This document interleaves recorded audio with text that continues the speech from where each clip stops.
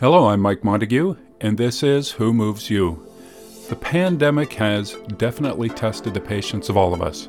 Each of us has our own way of coping and getting through another day as we've done for a year now. For some, it is evident that displaying their COVID-induced frustrations on social media is their way to cope. Not to mention the number of self-appointed political, health, and science experts that have emerged on social media in the past year. Who knew there was so much talent lurking out there? Well, this is true. It is also true that we could probably make more of an effort to point out the people in our communities who, in big ways and small, continue to keep us safe and to make our lives as manageable as possible given the circumstances. I'd like to take a minute just to mention some of them.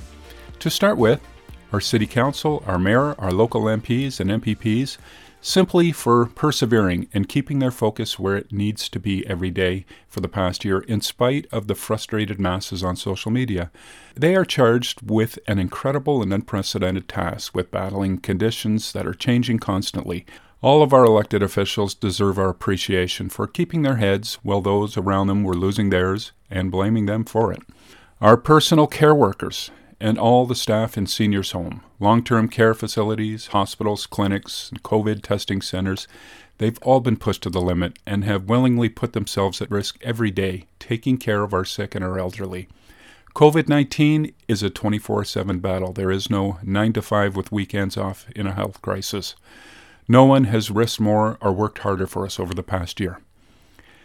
I'd like to give mention to our local businesses. Many of them hit hardest with closures and restriction access rules, and many more who have reinvented themselves to meet the new challenges, many of them at a personal financial cost, willingly incurred just so that they may keep their employees working.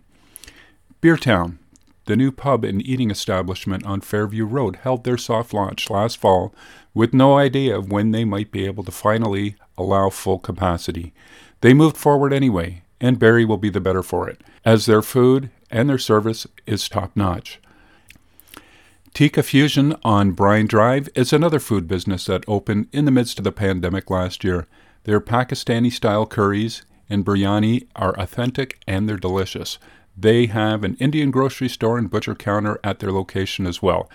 It's a tough go for them right now. Show them your support. If Indian cuisine is new to you, then this is a great place for you to have your first experience. TJ's Pizza and Curry in a Hurry on Bell Farm Road is one of Barrie's best Indian restaurants and another favorite. This family-run business has kept its doors open, serving pickup, takeout, and delivery of some of the tastiest Indian dishes you'll find north of the 401.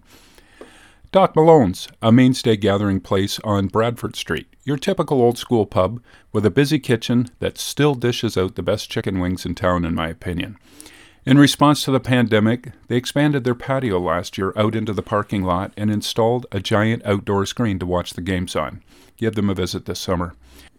As the weather warmed and we took to the patios last year, Dunlop Street establishments like Kensington's, Donnelly's, the Queen's, Hooligans, and the new North Country Barbecue at the 5 Points all rose to the occasion and gave us space to escape to in the on-again, off-again restrictions environment that we were in. Ron and his staff at the Corner Market Butcher Shop in the plaza at Arda Road and Ferndale Drive, they have the best meats in Barrie and some great takeout too. Check them out if you haven't yet. These are just a few of the many services and retail businesses that have helped to keep us going and to provide us a continuing sense of normalcy.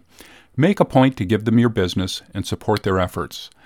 Our local media, who have been out there getting the information for us every day to keep us informed, as the situations change from one minute to the next, they deserve some recognition from us as well. To everyone who has gone from getting by to suddenly struggling to survive through no fault of their own as their incomes were reduced or taken away, let's all be mindful of the long road back for many of them that they are facing. And to everyone who has lost a loved one or has been separated from an ill or aging family member at a time in their lives when family may be all they have left. The pandemic has had a lasting and numbing effect. So much coming at us too quickly to fully digest and appreciate.